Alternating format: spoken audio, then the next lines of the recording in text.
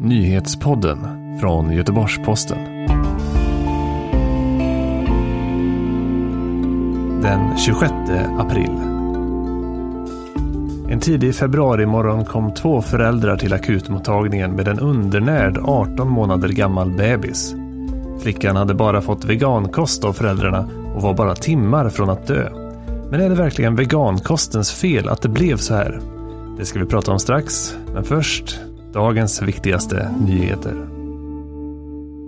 Scandinavian Airlines piloter har idag gått ut i strejk. Minst 315 flyg har ställts in enligt SAS och det här drabbar cirka 70 000 resenärer bara under fredagen. En av dem är Michel Montiano som har bokat en resa till Shanghai från Landvetter flygplats. Det är väldigt tråkigt och sist, för jag åkte över jul och nyår till Shanghai och då åkte jag med Finnair och det var inga problem, så det känns väldigt tråkigt att, alltså jag tänker så här, de vet ju inte vad jag missar, eller liksom det kunde ju varit alltså något livsviktigt som, och alla har inte pengar för att boka om, ja, de får bara, jag tycker bara att de ska lösa det, jag skiter i hur bara de löser det.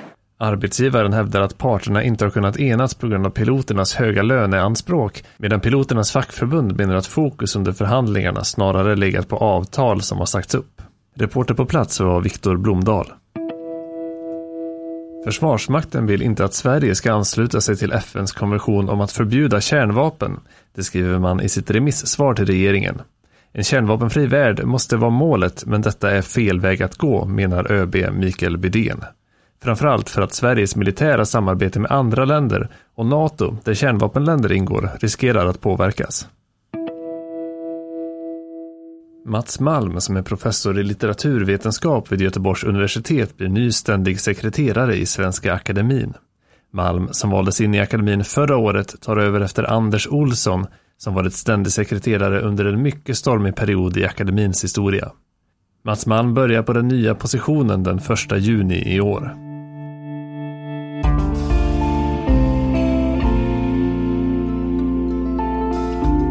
En undernärd 18 månader gammal flicka dör nästan av svält på akutmottagningen efter att ha getts vegankost av föräldrarna. Nu står de inför rätta, men kan man ge vegankosten skulden för det här? Eller är bilden mer komplex än så?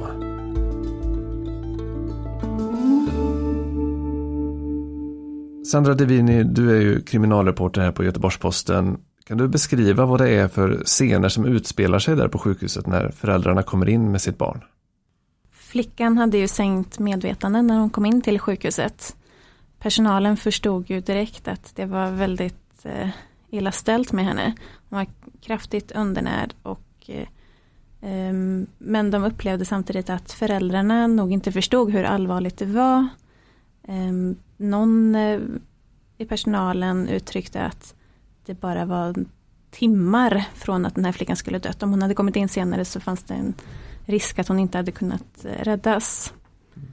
Och de har också berättat om att pappan var väldigt noga med vad flickan fick för medicin. Han var bland annat kritisk till att hon fick antibiotika. Och när man möts av det här som läkare, det är inte en vanlig syn på svenska sjukhus? Nej, som sagt, det var ju läkare som sa att de aldrig hade sett det så här undernärt barn och att det inte kommer in barn. Att barn i Sverige idag har inte vitaminbrist.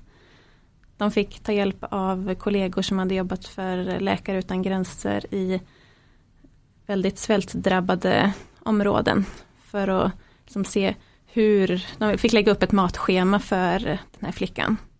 Vilken sorts mat har föräldrarna gett den här lilla flickan då? Den här flickan har ju fått vegansk kost.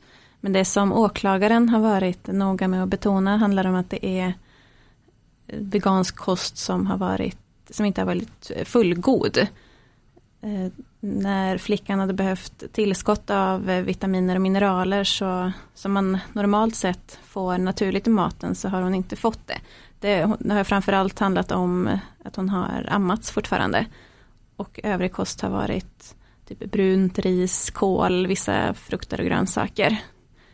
Mamman berättar också att föräldrarna berättar att de har uteslutit viss kost när de har misstänkt att hon har varit allergisk mot det, för hon har fått vissa utslag.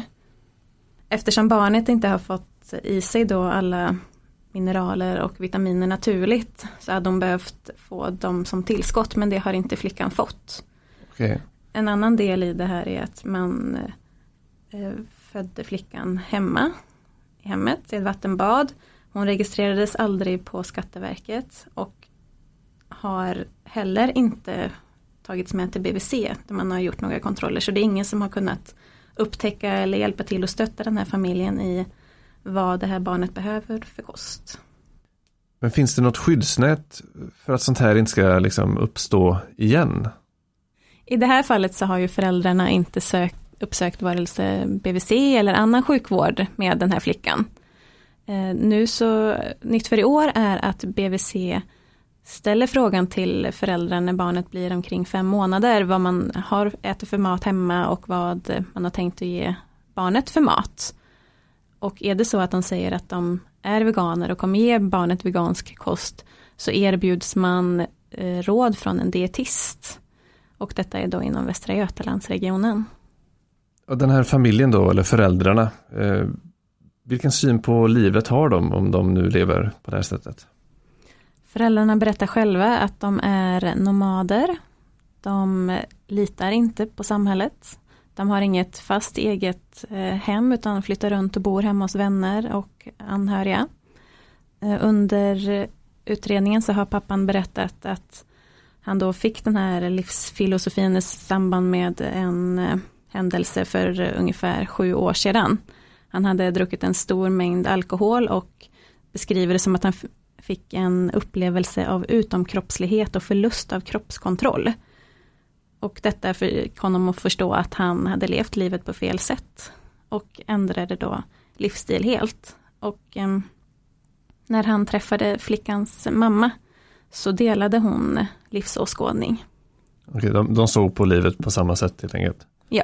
När man pratar om det här fallet så i offentligheten har det handlat väldigt mycket om just vegankosten. Men det verkar inte vara så enkelt som att det bara handlar om att de äter veganskt. Nej, åklagaren har varit väldigt noga med att betona att det handlar om en vegansk kost som har varit ofullständig. Den här flickan har inte fått extra tillskott av mineraler och vitaminer, sånt som hon inte får i sig naturligt av den mat som hon har fått. Det har framförallt hon har fått bröstmjölk och sen så har det rört sig om brunt ris, vissa grönsaker, vissa frukter och sådär.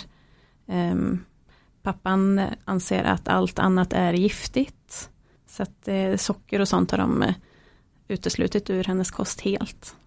Vad säger föräldrarna om det här som har hänt och vad har de för förklaring? Föräldrarna anser att de har gett barnet en varierad och näringsrik kost, men då utifrån sin övertygelse och sitt sätt att leva. Det har rört sig om vegansk kost och man menar att man har läst på väldigt mycket för att se till att barnet inte då ska få brister av mineraler och vitaminer och så vidare. De anser att de har läst på väldigt mycket. Dock litar ju inte familjen på myndigheter så att de har ju gått till egna källor och sökt där. Men just det här akuta tillståndet som flickan var i när hon kom in till sjukhuset, det har orsakats enligt då föräldrarna av av magsjuka. Familjen ska ha varit magsjuk några dagar innan de åkte in. Föräldrarna tillfrisknade men flickan, hon blev bara sämre och sämre. De ville barnet väl? De ville barnet väl. De menar att det ligger i linje med det som de tror på. Att det är den typen av kost som hon har fått. Och åklagaren skriver ju i åtalet att det rör sig om oaktsamhet. Det är medvetet att man har gett henne den här kosten. Men när de tror ju inte på Livsmedelsverket. De har sökt information på sina egna sidor.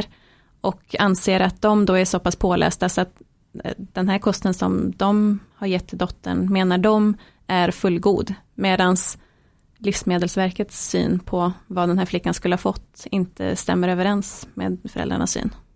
Idag började ju rättegången i Göteborgs tingsrätt. Vad är det de står inför? Vad är det för anklagelser som riktas mot dem? Föräldrarna är misstänkta för grovt vållande till kroppsskada.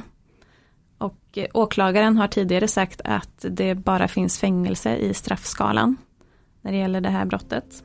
Tack så mycket Sandra för att du var med och berättade om det här. Du har lyssnat på nyhetspodden från Göteborgs-Posten. Vi hörs igen på måndag.